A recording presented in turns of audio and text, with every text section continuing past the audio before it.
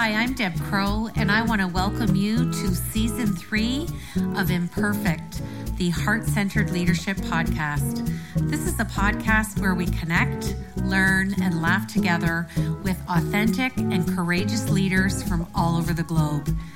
You will learn from leaders you haven't even met yet. You will gain new tools to add to your leadership toolkit. Leadership belongs to all of us. It's not measured by stature or title. So please pull up a chair and listen in. This is the Heart-Centered Leadership Podcast.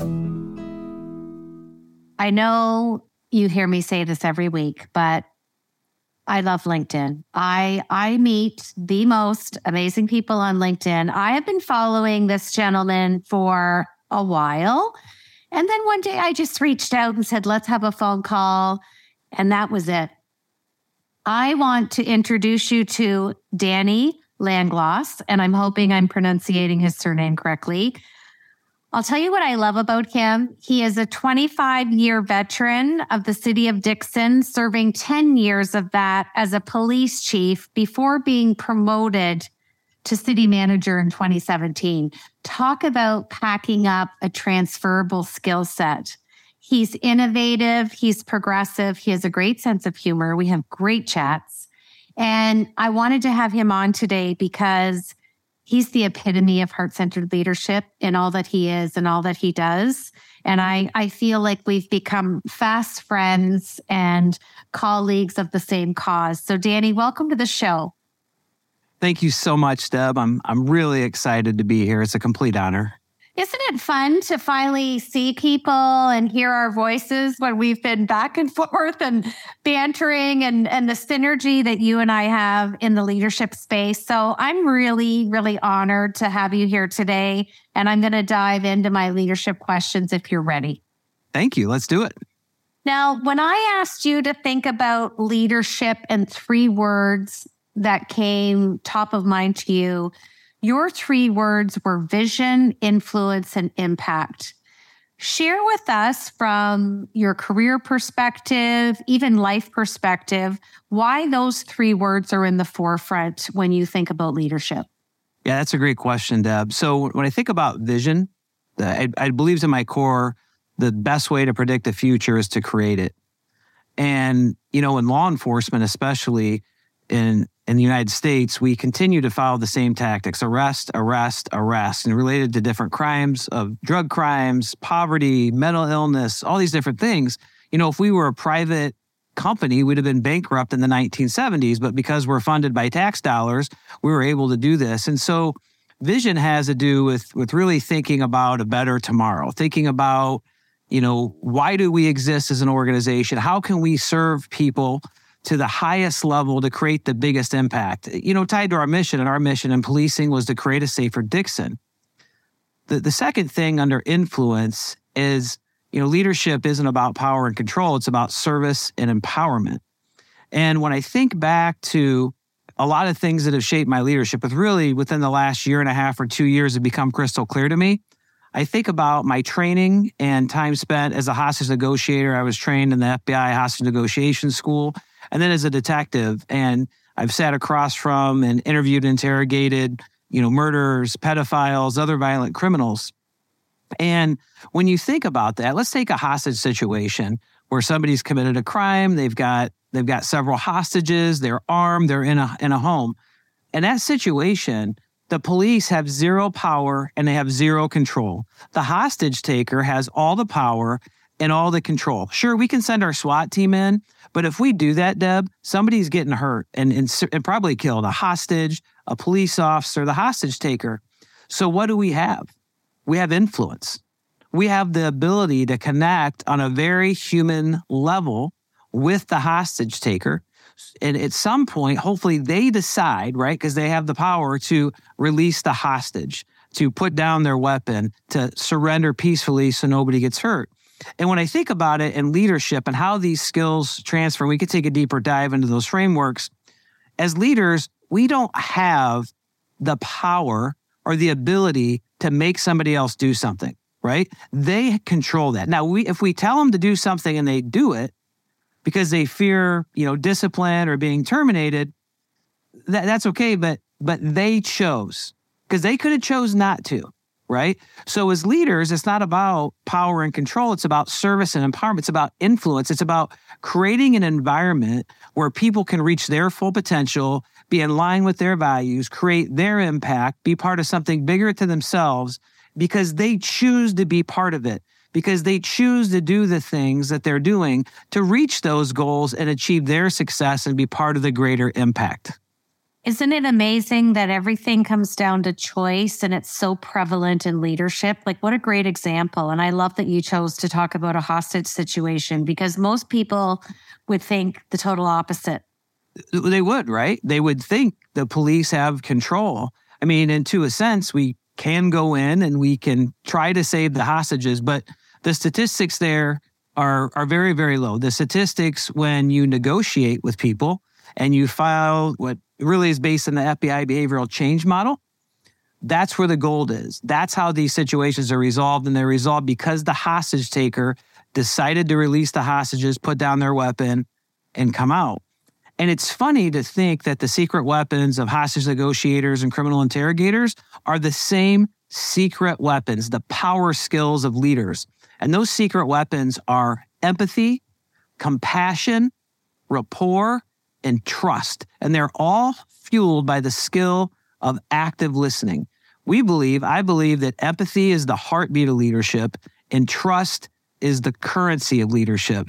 And so when we're really reshaping, how leadership is viewed with so many other experts out there.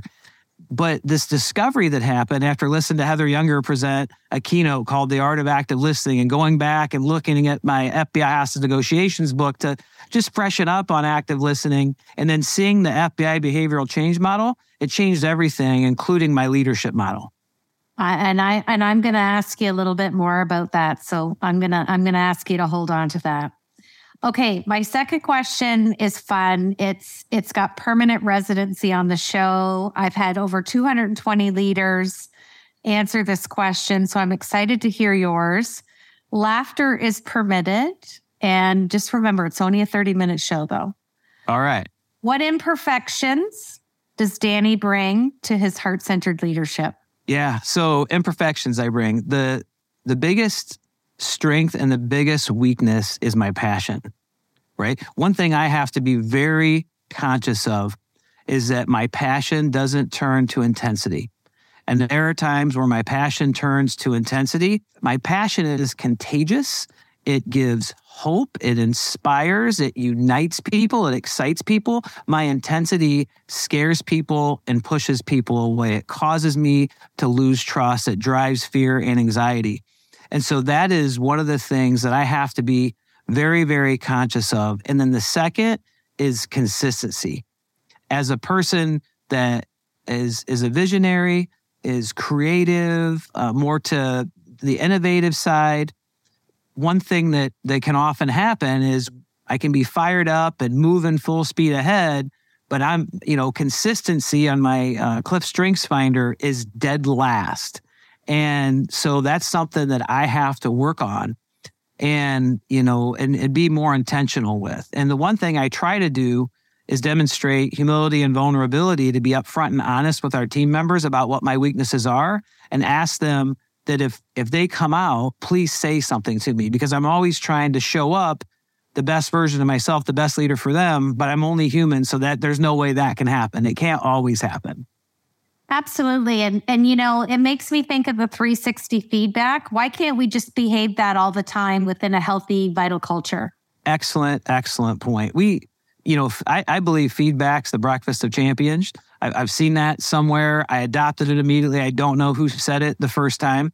But in order for us to grow, in order for us to meet our value of commitment to excellence, we've got to be committed to getting 1% better each and every day, with the recognition that excellence isn't a destination. It's just a place we can visit from time to time if we're leaving it all on the field and bringing our very best. But the only way we can do that and be sure we're doing it, not just think we are, is through that feedback. It is truly a gift. Well, and if it can be done in the moment, like you said, I think when a leader is being truly heart-centered and like you said, can just demonstrate and say, here's my weaknesses, Because we know C-suite leaders, they hire their team who are smarter than them in all the different areas. And then if we take it one layer deeper, just share what your weaknesses are so then you can get feedback in the moment. I think it saves so much time. Well, it does. It's the accelerator. It's a great accelerator of trust. And if we want to have psychological safety, if we want people to be able to share their weaknesses, ask questions when they don't know the answer, admit when they made mistakes, they've got to feel safe and comfortable to do that. And the way we create that safety and that comfortable space is to model it, is to lead by example in that area ourselves. You know, one of the things I often say is our relationship with failure is one of the most important relationships we'll ever have. And as long as we're always looking to fail forward, as leaders, we got to be there to dust our people off, right? Pick them up, dust them off, get them going. But I ask our people, when I fall, when I stumble, please pick me up, dust me off, give me a word of encouragement so I can get going in the right direction as well. And we create environments like that, very high levels of psychological safety. People can give feedback, they can show up and contribute as their full selves. Absolutely. This is why I wanted you on the show. So good. So much fun. Thank you. So much fun. Okay, let's circle back for my next leadership question, because you touched upon your framework and I know you've created more than one. Do you have anything else that you want to add to the influence framework that you've created? Would you like to talk about your other framework? And I think we need to give a plug to your beautiful wife because she's doing some sketch notes for you on your framework. So this is kind of an open-ended question because you did so beautiful explaining about the framework of influence, but I wanted to make sure there was nothing left that you didn't want to unpack. And if you wanted to tell us about the other frameworks that you've developed. No, thank you. I really appreciate that. My wife, Valerie, is so talented, and to see her bring to life the 7 critical components of empathy through sketch notes, the 7 pillars of ownership, the drivers of belonging, it's just so neat because the way people, when we see it, we can resonate, we learn better that way. The framework that I'd like to talk about is the framework around what I believe is the X factor of winning cultures and championship teams, and that's ownership. There's 7 pillars to the framework, and I want to define ownership really quick. It's the extreme emotional and psychological commitment to the team, the organization, the goals, and the vision of the organization. It's where people show up and are fully committed to this because they want to be, not because they have to be. And these people are always looking for ways to add layers of greatness. They're always looking to proactively solve problems. They're highly collaborative. When you think about the ownership framework, it's important to know that there's no territorialness. Sometimes we lead, sometimes we follow. It's always about what's best for the organization. So the 7 pillars, I'll just break them down really fast and say what they are and be mindful of the time. Pillar 1, psychological safety. Pillar 2 is sense of belonging. Pillar 3 is aligning purpose. Pillar 4 is confidence. Pillar 5 is empowerment. Pillar 6 is innovation. Pillar 7 is commitment, and very high levels of commitment transition to ownership. And I see these building one on top of the other. If we don't feel psychologically safe to share our full selves, to go in and address issues or problems, admit when we don't know, right? How can we ever be owners? If we don't feel like we belong, if we don't feel seen, valued, heard, cared for, appreciated, those types of things, how can we be fully committed to the team? And a lot of times I like to think about it as a family, but we've got to make sure to have the right boundaries around that. And then purpose.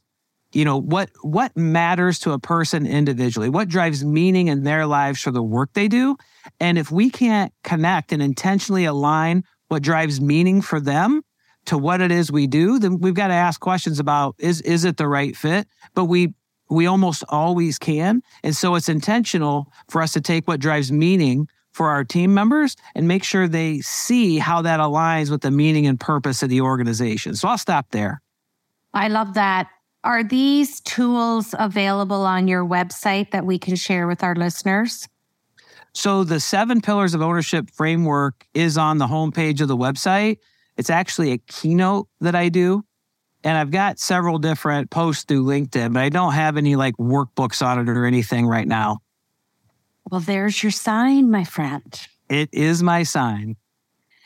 Okay, my last question. I am very excited to ask you this. I work with a lot of professionals in law enforcement, and it's interesting because I worked alongside of them as a case manager, being a first responder, and then when I moved into coaching. And the level of structure and discipline that you get to in that field it's paramount. So share with the listeners, when you moved out of law enforcement to work as the city manager, what transferable skills did you pack up? I know you packed them all up, but which ones have really served you in your new role? And part two of that is, how did the structure and discipline make that transition happen easily for you? Yeah, that's a good question. I don't think I've ever been asked that before. So I think there's 5 critical components of leadership in any organization. They're vision, culture, strategy, execution, and accountability. And so in any organization, those are so important. And in government, in general, there is a lot of structure. There are hierarchies, but we really try to break those down and flatten them out some. But I think one of the most important transferable skills is the ability to connect with a real diverse group of people, and the ability to have conversations that matter, the ability to solve problems, to resolve conflict, and the ability to have those conversations that matter. Because we can have great vision, an amazing culture, incredible strategy, good execution. But if we don't have accountability within our organizations, it all falls apart. If because somebody's a high performer and they've got the most sales, right? Or they can, lay that sidewalk the fastest, or they got the most innovative ideas in the healthcare industry. If somebody's in that, but they don't have to follow our values, if they don't have to follow the principles that guide our organization, everything falls apart. And I've seen that time and time again. I've experienced that firsthand when I became the police chief in a very dysfunctional and toxic culture. And so I think the ability to communicate with people of all different walks of life, backgrounds, diversity, and the ability to have conversations that matter are a couple of the really important skills when coming into this organization. I couldn't agree with you more. And I love that it's so much in the forefront of your habit of thinking of, here are the 5 areas, and the most important one is accountability. And being able to have those conversations, that's truly being heart-centered, because it's an old cliche and I don't know where it came from, but I remember learning it before my dad passed away. And he said to me, it doesn't matter, if you're the CEO of a company, because he had a large insulation and pipe covering company. And it didn't matter if he was talking to somebody in the office or one of the guys out on the field, he was always the same CEO. So their title and stature, really didn't matter. So it's funny as I say that, because I look at where I've landed not having my dad since I was 21. And it's those moments when you can look back. But the structure and discipline that you have from being a police officer, it's so paramount and foundational in leadership. And I think that is a huge plus that you bring. Anybody that's ever moved out of any sector, I've moved 80 executives since the start of COVID to a different sector. Wow. And it's, the nerves are there. And we joked about that before I hit recording, when we're nervous or have anxiety or even imposter syndrome, and we all have it. It's because we care. And again, that's just an extension of our thoughts and our feelings and our behavior, all under the heart-centered leadership umbrella. And I always just find it fascinating because people will go, you? Because we get so caught up looking at leaders or people with stature. But I always joke and say they wake up in the morning and brush their teeth just like you. Yeah. I always hope, Deb, that if you walk into a room with our team, if you didn't know us, you'd have no idea who the city manager was. When I was the police chief, you'd have no idea who the police chief was, because we're one team. And when we talk about things like accountability, that's not always negative, but it's always got to come from a place of love. I had a conversation within the last 6 months with a team member who I love dearly. We're working through some things. And I sat down across from him and I said, can I have an honest, caring, loving, and direct conversation with you? Can you give me permission to do that?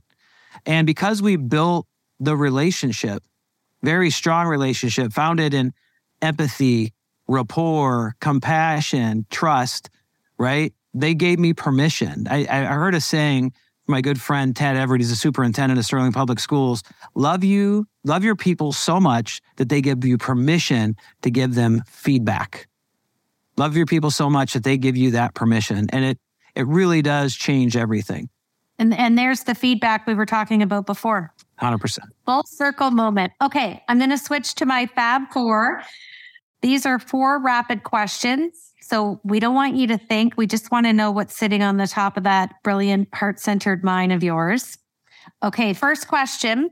If I talk to Valerie, your team, your kids, and I said, describe Danny in one word, what would it be? I would hope it would be caring. I love that. That's not surprising. Second question, what is a book? And just to wrap some context around this can be a book that you've read at any time in your life that really impacted you. What was the name of the book and who wrote it and how did it impact you? Brene Brown, Dare to Lead. And one of the main things I took from it, because there was so much, was about how we have to intentionally create an environment where people's armor is down. Because when our armor is up, no real communication or progress can happen.